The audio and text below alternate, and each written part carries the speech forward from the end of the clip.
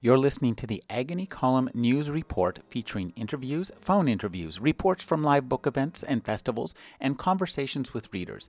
You can find additional news, interviews, book reviews, and more 5 days a week at the Agony Column website at trashotron.com/agony.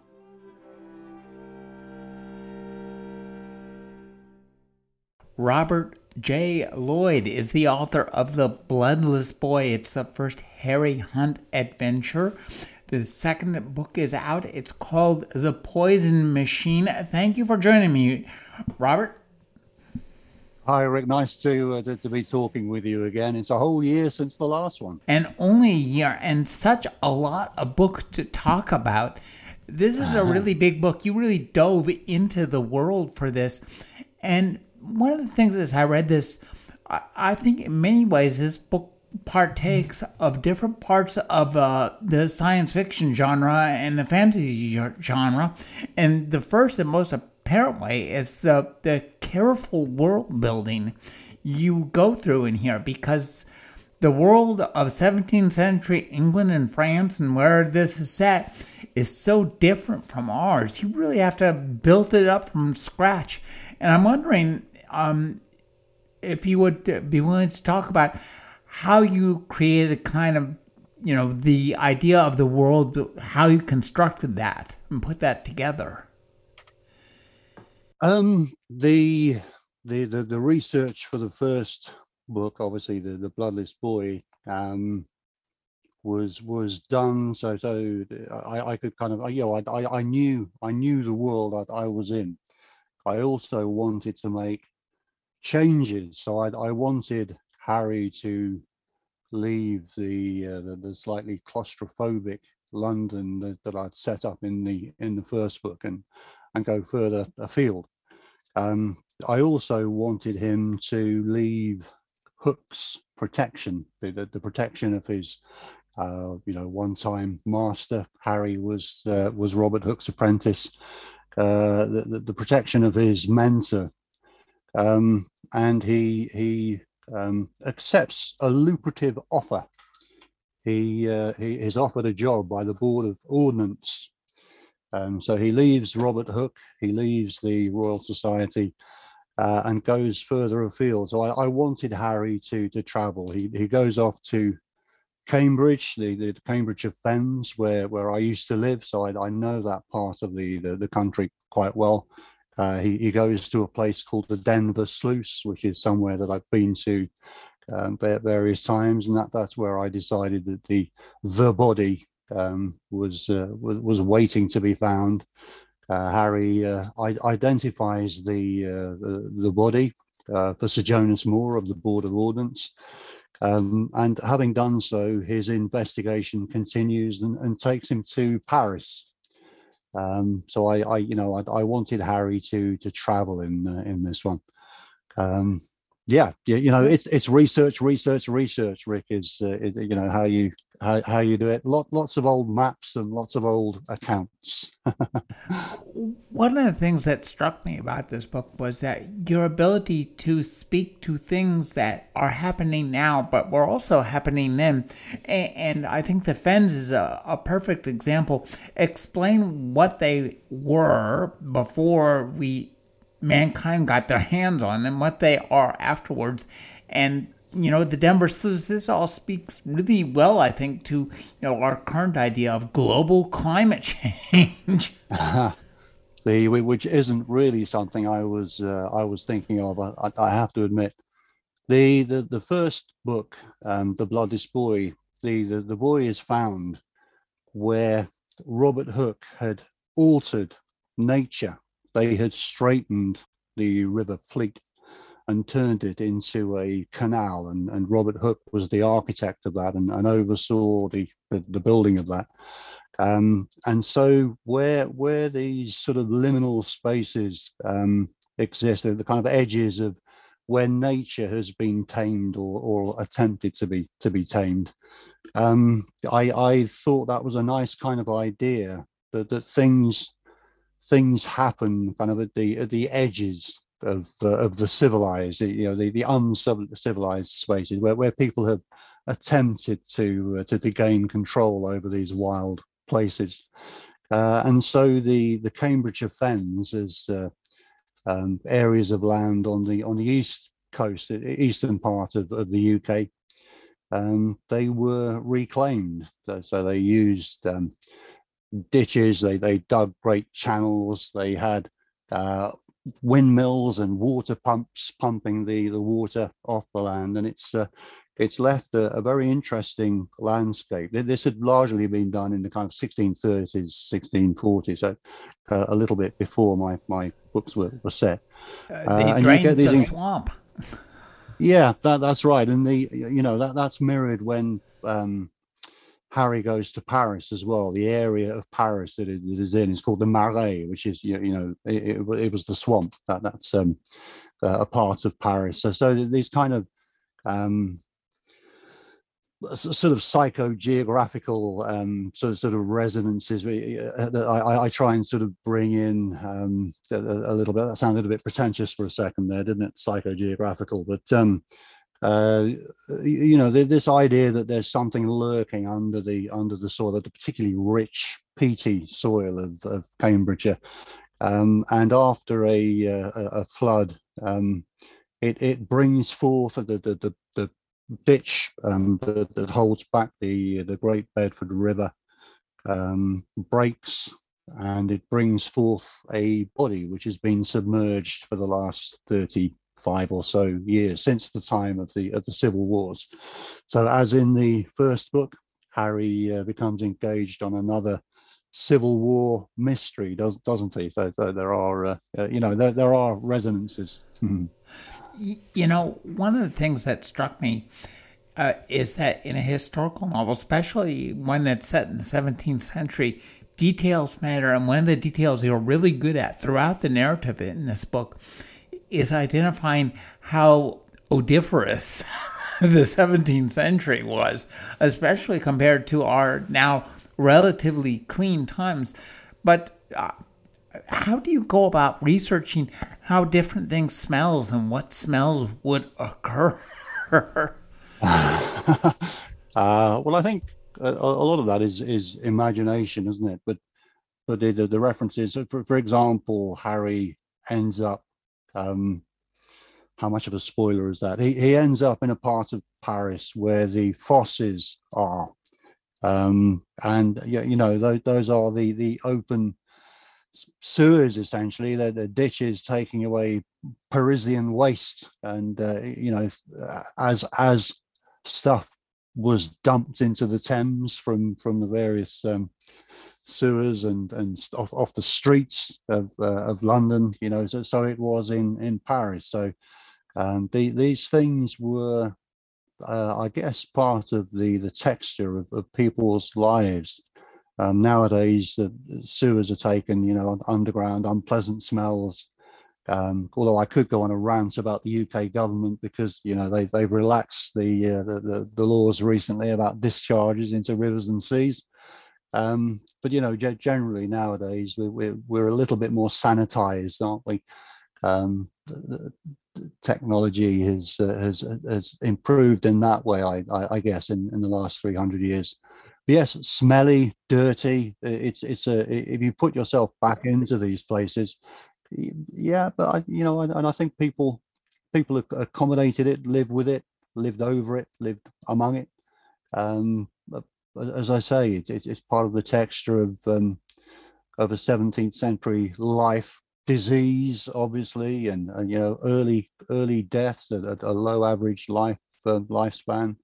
These were the facts of life back then, and I guess the books end up reflecting that, because that's when they're set. It's almost not a kind of conscious thing. You're trying to set the scene, aren't you? When you're writing a book set in 1679. I mentioned earlier, about the way you build the world in this is similar to the way a science fiction writer like Frank Herbert or somebody builds a world when he's building out the science fiction. He establishes the base, a lot of sand. In your case, a lot of soggy places. And one of the things that also struck me about this is it really has the feel of steampunk, which is a genre of science fiction that kind of looks back and tries to, recapture the joy of H.G. Wells and Jules Verne. And I think that your novel shares a lot of that same feel because you are writing about scientists who are discovering things and, kind of making up science, essentially, that we know today as it goes. And I think, you have all sorts of interesting contraptions and machines. So talk about exploring science before it was actually science.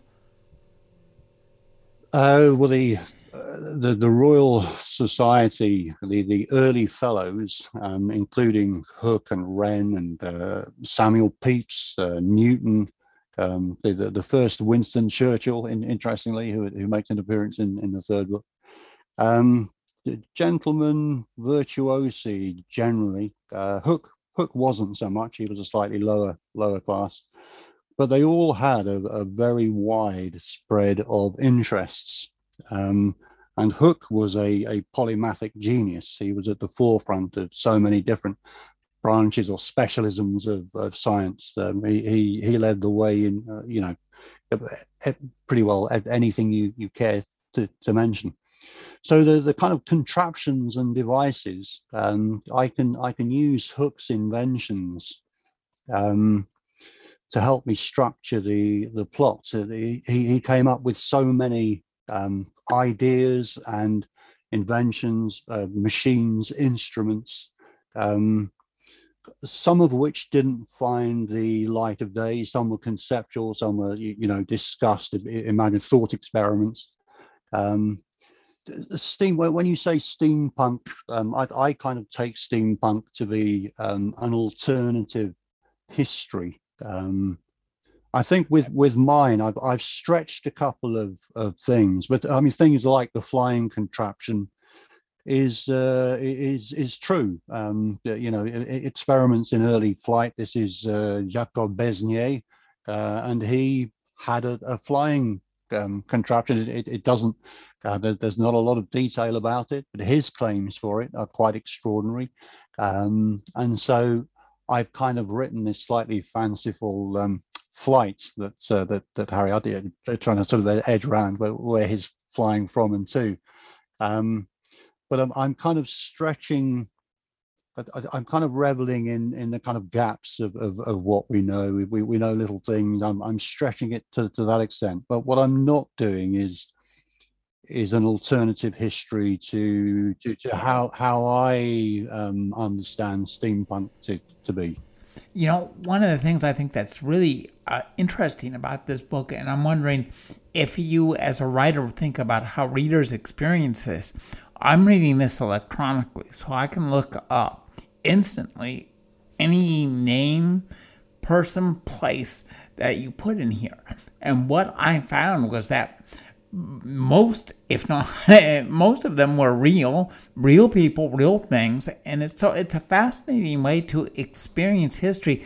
But as a writer, are you thinking about that the reader's going to be looking stuff up as they read, or are you thinking they're just going to be immersed in the world? I was kind of both. I mean, I would be like running along in this, gritty. This is. We like to talk about police thrillers as being gritty. This takes gritty to a whole new level, low level. It's a funny one though, because Melville House, my publisher, have done a beautiful Kindle version of this where it's very interactive and you can look things up. That kind of cuts across. My joy as a reader is to lose myself inside a text and become immersed in that world. And if I'm constantly looking stuff up, I'm coming out of the rhythm that the author has set up. So that's kind of not for me, but I do understand that people enjoy doing that and they will do that. It's a bit of an issue if I've taken a real character who gets murdered, and that's my midpoint twist. and somebody's kind of looked it up already, and they've Googled, the person I'm writing about. It's kind of, it does spoil the surprise a little bit. But I kind of have to live with that. I can't. I found that writing book two, I relaxed a lot. Whether that's just from being a little bit more experienced, having written the Bloodless Boy, I kind of relaxed. I felt I'd got into my stride a bit more, and I'm kind of enjoying myself, and I'm seeing what I can do. Sometimes it's absurd and a bit outrageous. What I do with some of the characters. Captain Jeffrey Hudson, for example, it's a bizarre enough character from history, but I kind of push it. Yeah, and I'm enjoying myself. So I try not to think too much of somebody researching around it, and I want to kind of see where it takes me, and then if my editor agrees, maybe my wife, then I'll let it through. You know, I have to say that what you say about being immersed in this is really true, and it also seems too. I can sense that the fun that the author is having, because that means that what that immediately translates to for a reader is that the reader also has a lot of fun.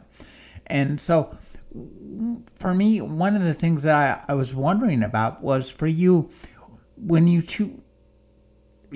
because you use so many real characters from history, talk about the decision to how you're going to portray them, versus like, for example, say creating a character just to make that would be useful to the narrative. How do you make that choice between the reality and the creation? It's a lot of it is like sculpting. You're kind of chipping away until you get to the form that you're pleased with. But there are disadvantages of using real characters. So, for example, a completely fictional character, I can design a fictional character to best fit my story or the themes of the book that I want to explore. With a real character, I kind of have to build the story around the character. The character is set far more. It's a funny thing. I have them doing fictional things, but I still have lines that I don't want to cross. So I can't turn Robert Hooke into Jack Reacher, for example. Robert Hooke had certain physical characteristics. He had mental characteristics that I want to present a plausible version of Robert Hooke. I'm such a kind of fanboy of Hooke anyway that I wouldn't want to offend him, even though he died over 300 years ago. So I have a funny relationship with my real characters. So yeah, it's using real characters. I suppose I feel I have a bit of a responsibility towards them, and yet I kill them off, and it's contradictory.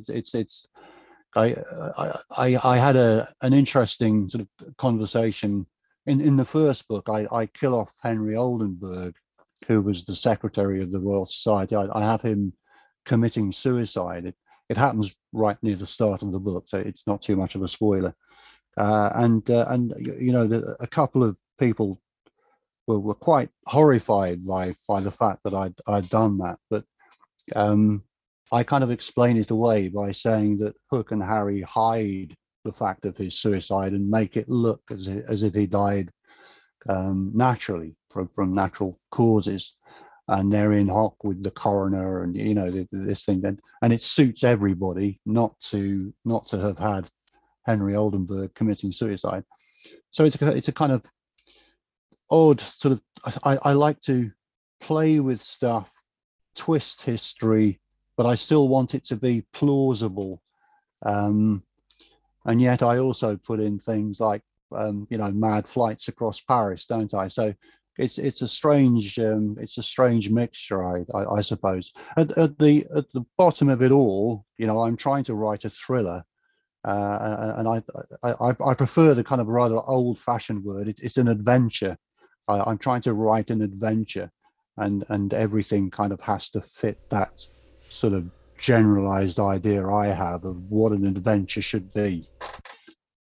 You know, when it comes to adventure, the character I think of immediately is General Fields, who is such a you have a heck of a good time with him. And I think that again, when you're having a good time, the reader is as well. So talk about having fun with General Fields. You've promoted him as a colonel, No. but Colonel Fields was a leveler.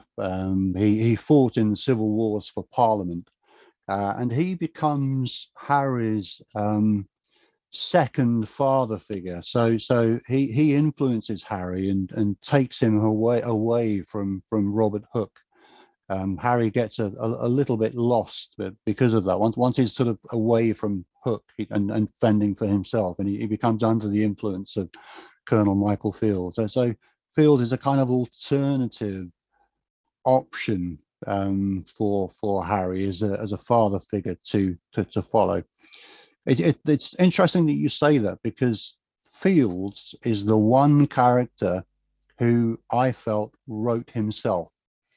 So when I was editing, I had to take pages and pages of Michael Fields' dialogue out, because I would just type and it was as if he was dictating to me. His voice just kind of comes out. So I know the way that he speaks, the way his sentences are structured. I know the kind of explosive way that he speaks. He never uses French words if there's a good Viking or Anglo-Saxon alternative. Everything, you know, he harks back to Albion, you know, the pre-invasion England of his imagination, and he just kind of arrived fully formed, and that was interesting, because I wanted him to change as well, and I wanted us to see a different aspect of Michael Fields in book two, and that took me in an unusual direction, and I want to write more of Michael Fields, because he's a bit of a gift, and I enjoy being in his company. As does the reader. You know, one thing that strikes me about Harry, there are many rewarding character moments for Harry, especially when he's doing his Sherlock Holmes deductions. And I think that this is like, you know, such a wonderful prototype, you know, archetype for you to mind as a mystery and adventure writer, because you know Sherlock Holmes stories were adventures too. They, you know, in fact, that's how Doyle named them, the adventure of this and that and the other thing. So, talk about, you know, that kind of archetype. Sherlock Holmes was the more the model for Hooke. So but Sherlock Holmes, I have a kind of love hate relationship with Sherlock Holmes, because he's so unbearably smug. Um, because he's a genius, he kind of lets everybody know, doesn't he? And you kind of, there's not a lot of tension. You kind of know that Sherlock Holmes has already thought up 5 different options for you know what Paul Watson is about to say. So it's a kind of, yeah, Hook is the kind of, as I said earlier, you know, the polymathic genius, and I suppose is more the Sherlock Holmes character. Harry started off as being the stooge, but while writing the books, he's ended up becoming his own man more. So he goes off on his investigations. There is one very deliberate reference to Sherlock Holmes that I put in, which is where Harry is guessing the occupation of Jacob Besnier when he first meets him, and deduces, or induces, I should say more correctly, that he is a locksmith. So I kind of wrote that scene, thinking of Sherlock Holmes. Um, but yes, I read them when I was maybe 13, 14, 15. Ah, the golden When, age of science fiction. well, 15, as they say.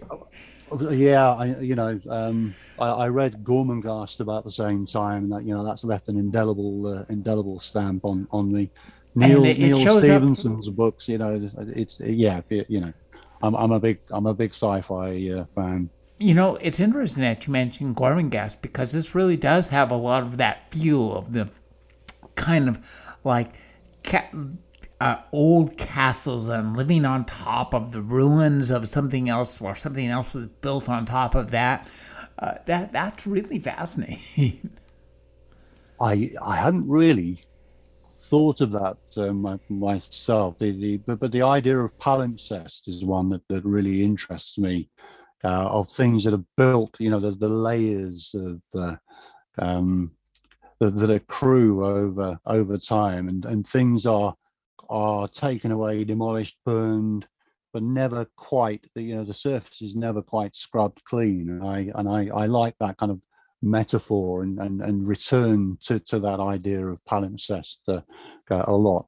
Um, Probably from reading Name of the Rose when I was 15. Another one, yeah, boy, your name, you and I have a very similar reading history, about the same age. Similar reading age, yeah. Yeah.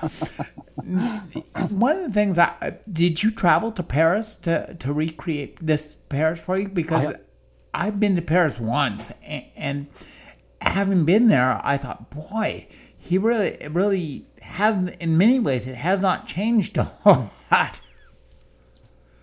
the Actually, it was a deliberate decision to use buildings that are still there, partly through a fantasy that, when the books really take off, there'll be guides taking people around, Cambridge and London and Paris, and this is so for this book, I used buildings such as the Bibliothèque Mazarin. It's still there. You can visit it. You can walk around it. um, Marianne's the hotel, the Beyond, it is still there. It's called the Hotel de Chimay now, but the building, is, you can explore all of these places. Um, I knew I've been around London, and visited all the sites a lot. The Cambridge site, I lived in Cambridge, and out on the coast, Kings Lynn and so on. I haven't been to Paris for a good long time, so that was it. I have been to the Bibliothèque Mazarin, but it was more old maps, and finding illustrations of the various buildings, and it is amazing what you can find, and books.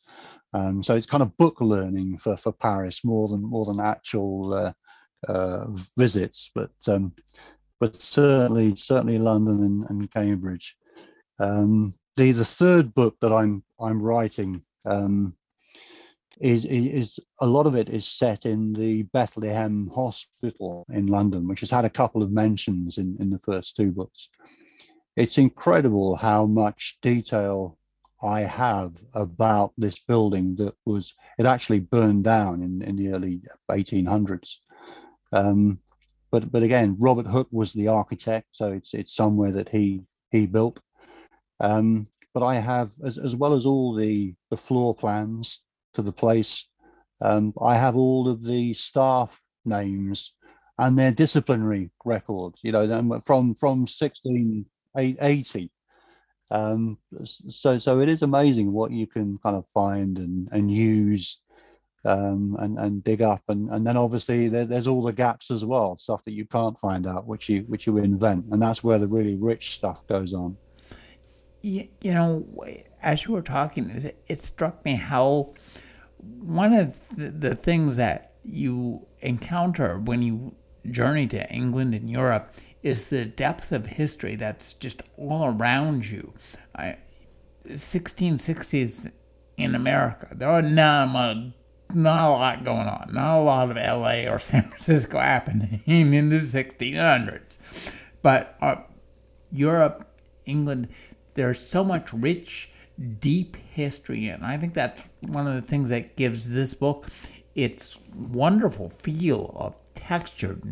So talk about just, that the number of years of history that is available before your books are set, and the time during which your books are set, and the time between then and now. I mean, there's 3 layers of history there that you have at your disposal.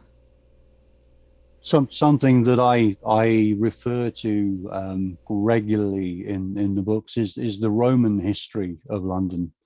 And so, for example, when Robert Hooke was dredging or having dredged the Fleet River to form the canal, they were finding Roman statues, and the Roman statues they found ended up in the Royal Society's repository.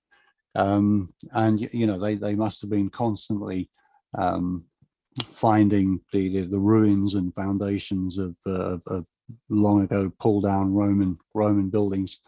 When the Bethlehem Hospital that I mentioned a minute ago was built, they used the ditch that was formed when the Romans built the old wall around the city of London. And they filled it in really badly, so the foundations were never particularly good. So they're kind of constantly building on stuff that they're reusing, they're reclaiming stuff, or building around stuff that they can't.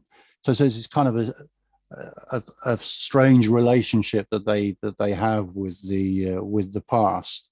John Aubrey is one of the kind of minor characters. He's one of the fellows of the Royal Society.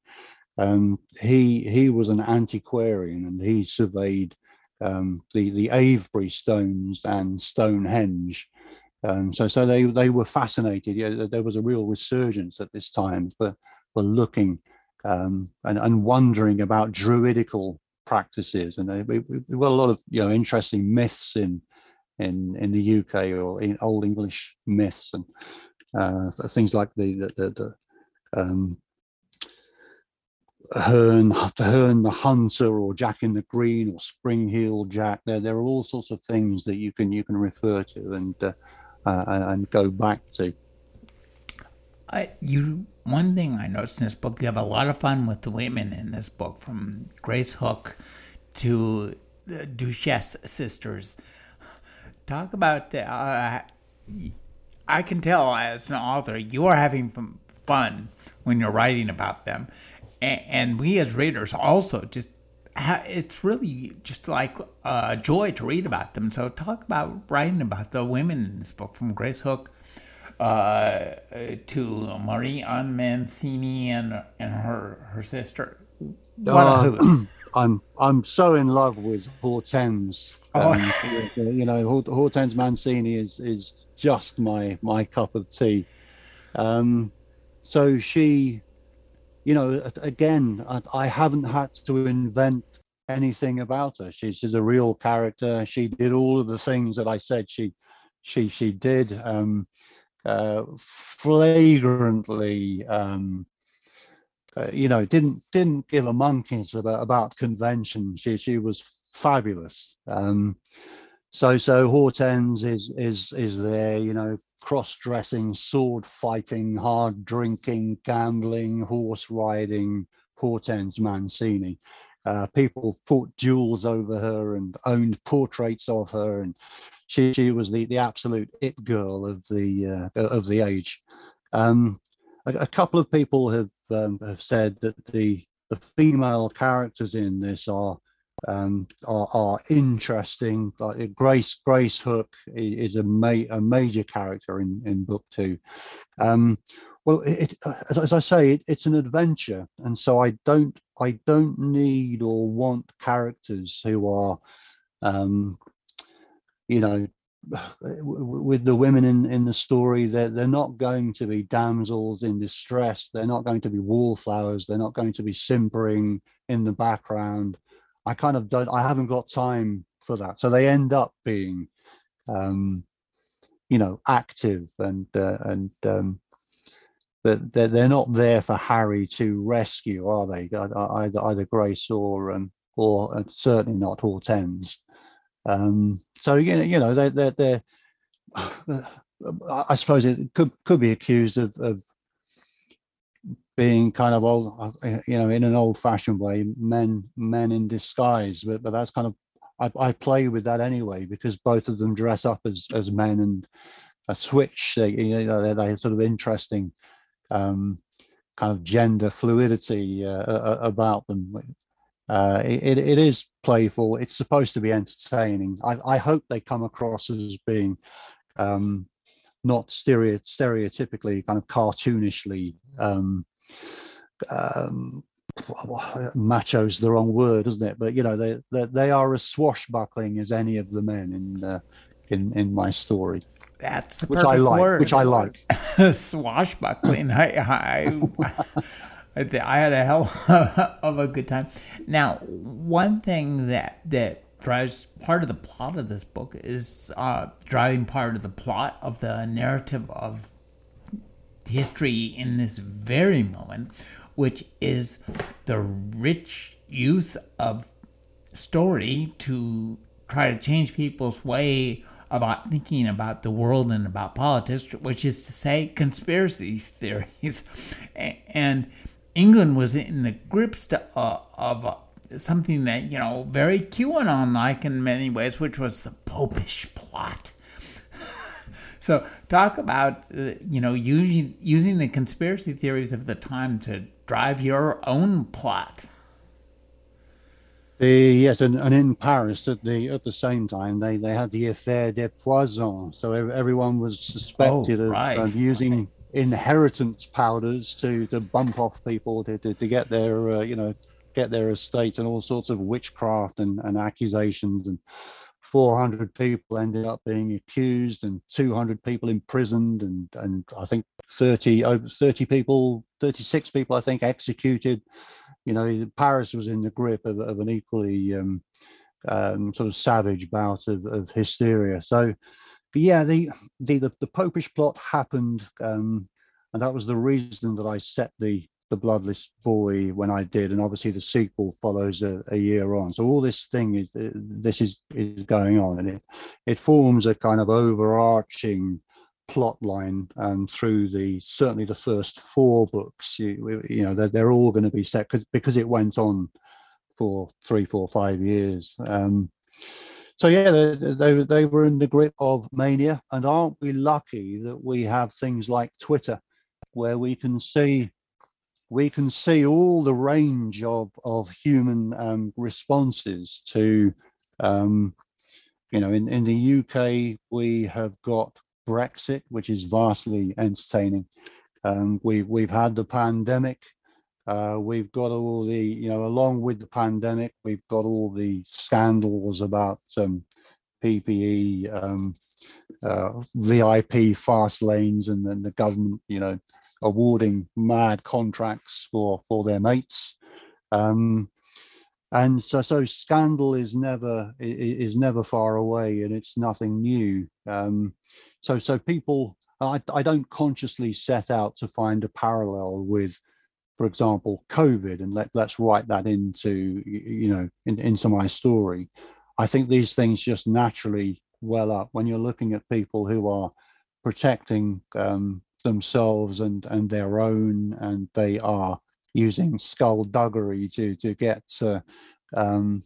what they want. There are conspiracies. Harry is kind of thrust into these situations, which he then has to kind of he ends up resolving, or being at least a part of the solution, kind of against his will, because it surrounds us all the time, doesn't it? We had all the kind of things like in the States, you've got January the 6th, and it forms the narrative for the next. Everyone talks about that, and it gets picked apart. Every position that anyone can take on an issue like that is taken. And then people start to build up followers like planets. They'll start to get others in their orbit, and things gain mass, and certain conspiracies become attractive, and you get all these strange institutions and think tanks funded nefariously, and they'll be pushing particular points of view. You've supposedly got all these kind of AI bots feeding misinformation into us, and we all end up in this kind of frantic space of not knowing what on earth to believe, and trying our best to negotiate it. And that's kind of what Harry represents. His trying to sail on these stormy waters and steer a steady course through. Our current flood of information and misinformation and disinformation is nothing new. It's been flooding for 4 centuries. Absolutely, and in the time frame that I'm writing about, it's the coffee houses, it's the news sheets, the explosion of publishing. People were reading or being read to. Gossip would race through London like fire. The printing press was the first internet. Well, yeah. Do you remember letter writing, Rick? Yeah, I wrote many letters to my current wife back in the time before the internet. People wrote letters to one another, and that kind of slightly slower pace of transmission of messages I like. The idea of a person on horseback racing to get a message to somebody. Hooke designed a signaling system using towers and telescopes and a special character set that was put up on frames on towers, in the high places. So getting messages. He tried to sell that to the Navy, but they didn't bite. So yeah, it is fascinating. The kind of it's the same but different. It's the same concerns, but it's all being transmitted in a different way.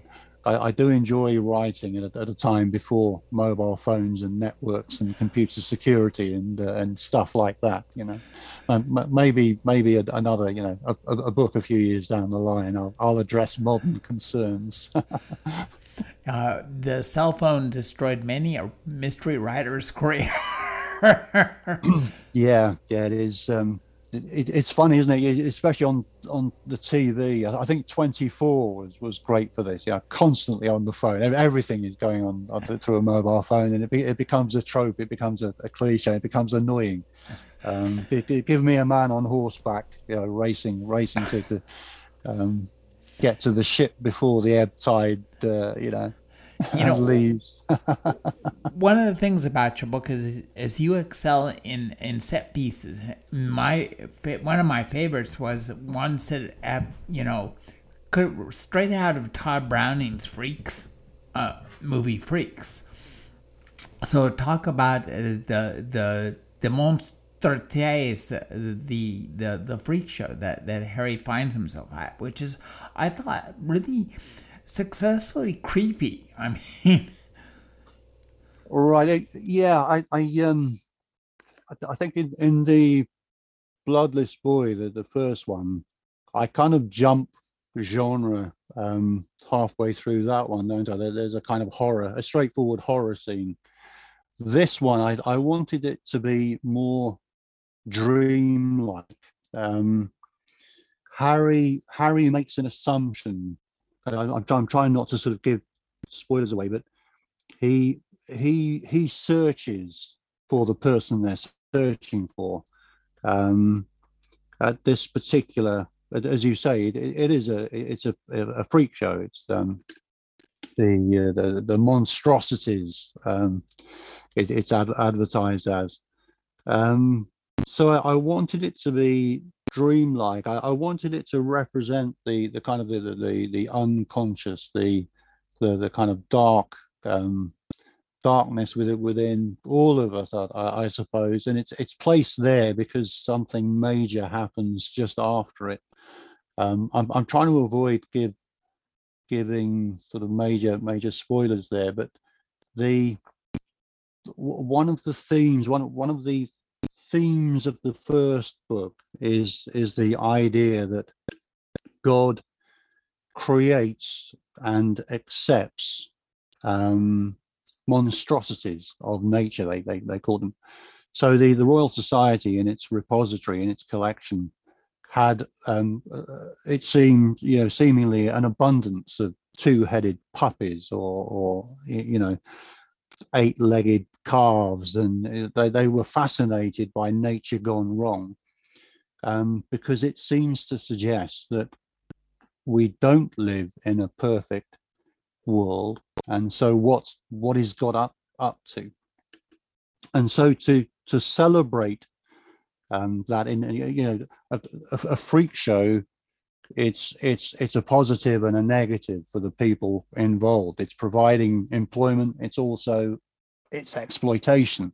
So there's a kind of uncomfortable thing going on there. So for Harry and Fields to be in this place that they have no control over, it was a kind of diversion into not so much horror, but a kind of dreamlike experience for them, where they're just not welcome, and they get rejected, they get spat out, don't they?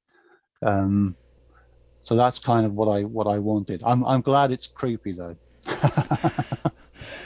Yeah, I can tell you're definitely trying for that, and 100% effective in it, which is really interesting because the thrust of the novel, as you say, is an adventure, but you're using the genre of adventure to evoke a number of other genres: mystery, thrillers, horror, even a bit of science fiction, as it were, with, at least for the people who are in the story, in terms of some of the contraptions they come up with.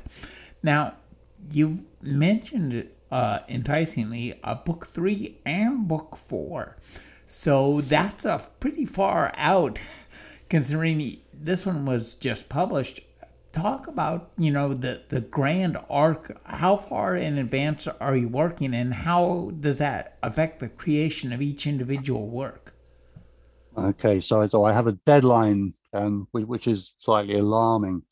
The first two books were self-published originally, and Melville House came in to publish them, and they were then rewritten. So I've had deadlines to rewrite books before.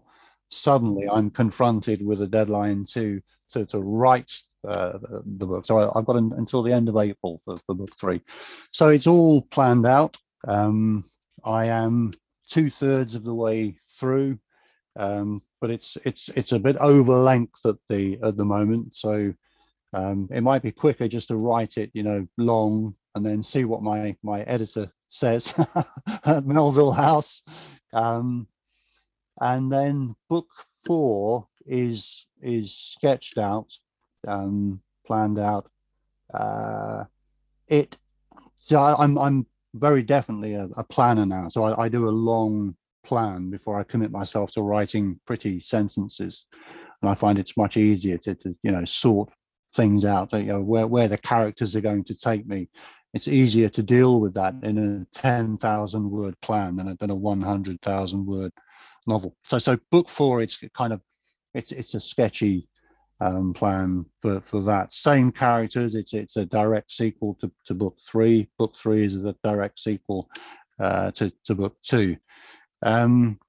So yeah, what I do after that, I'm not absolutely sure whether I stick with Harry and Hook. I'm enjoying the world at the moment, but I'm contractually obliged now to complete books 3 and 4. So that should be out kind of this time next year, maybe October, November next year, with book 4 to follow a year after that.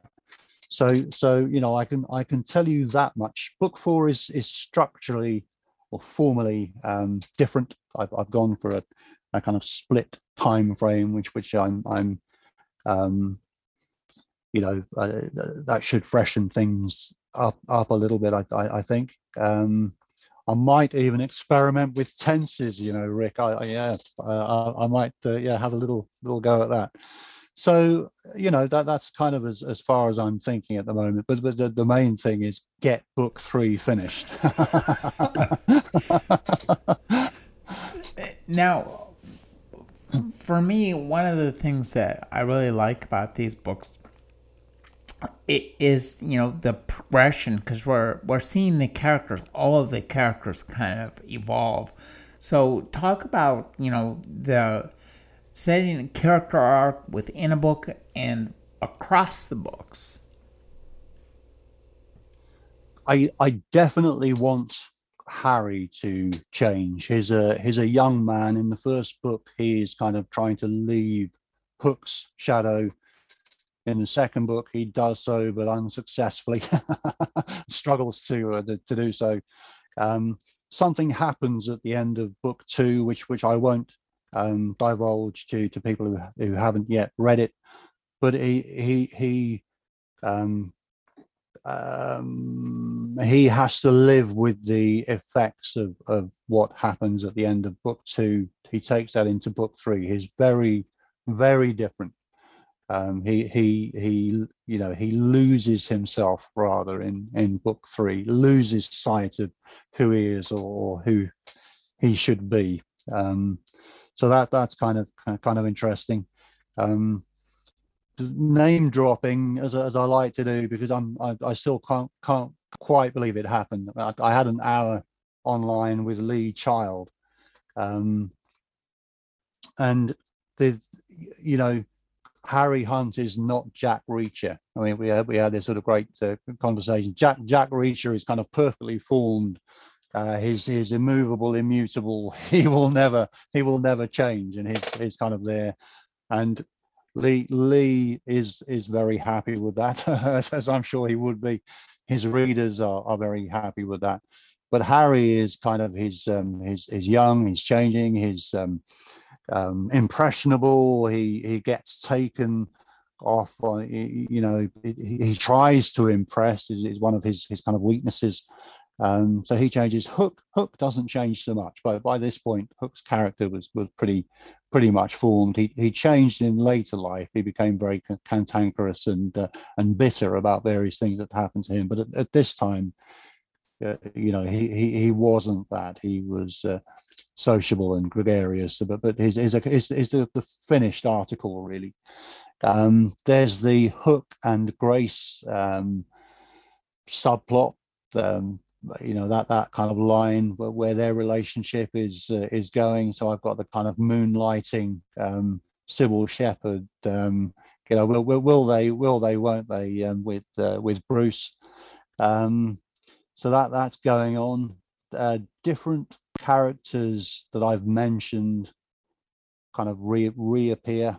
Some characters have had minor roles come to the fore. So there's a lot of kind of dipping in and out of the fellows of the Royal Society. There's a scene in book 2 where they all get drunk in the pub. And it's one of my favorite scenes, and they're great characters to kind of explore. I like John Aubrey. I would like to give a lot more space to. So there's lots of kind of change going on. It's quite dynamic. Historically, there was a lot of stuff going on over the next few years. So we're moving into the exclusion crisis. So as well as the Popish plot, you had all the drama about who was going to take over from Charles II. His brother announced that he was Catholic, which worried everybody, worried people. So they were busy looking around for an alternative. There's lots of stuff to explore and go through. The new novel by Robert Lloyd is The Poison Machine. Thank you for joining me, Robert. Thank you, Rick. Thank you for having me on.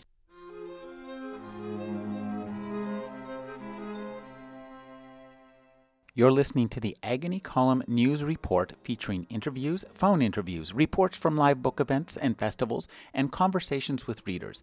You can find additional news, interviews, book reviews, and more 5 days a week at the Agony Column website at trashotron.com/agony.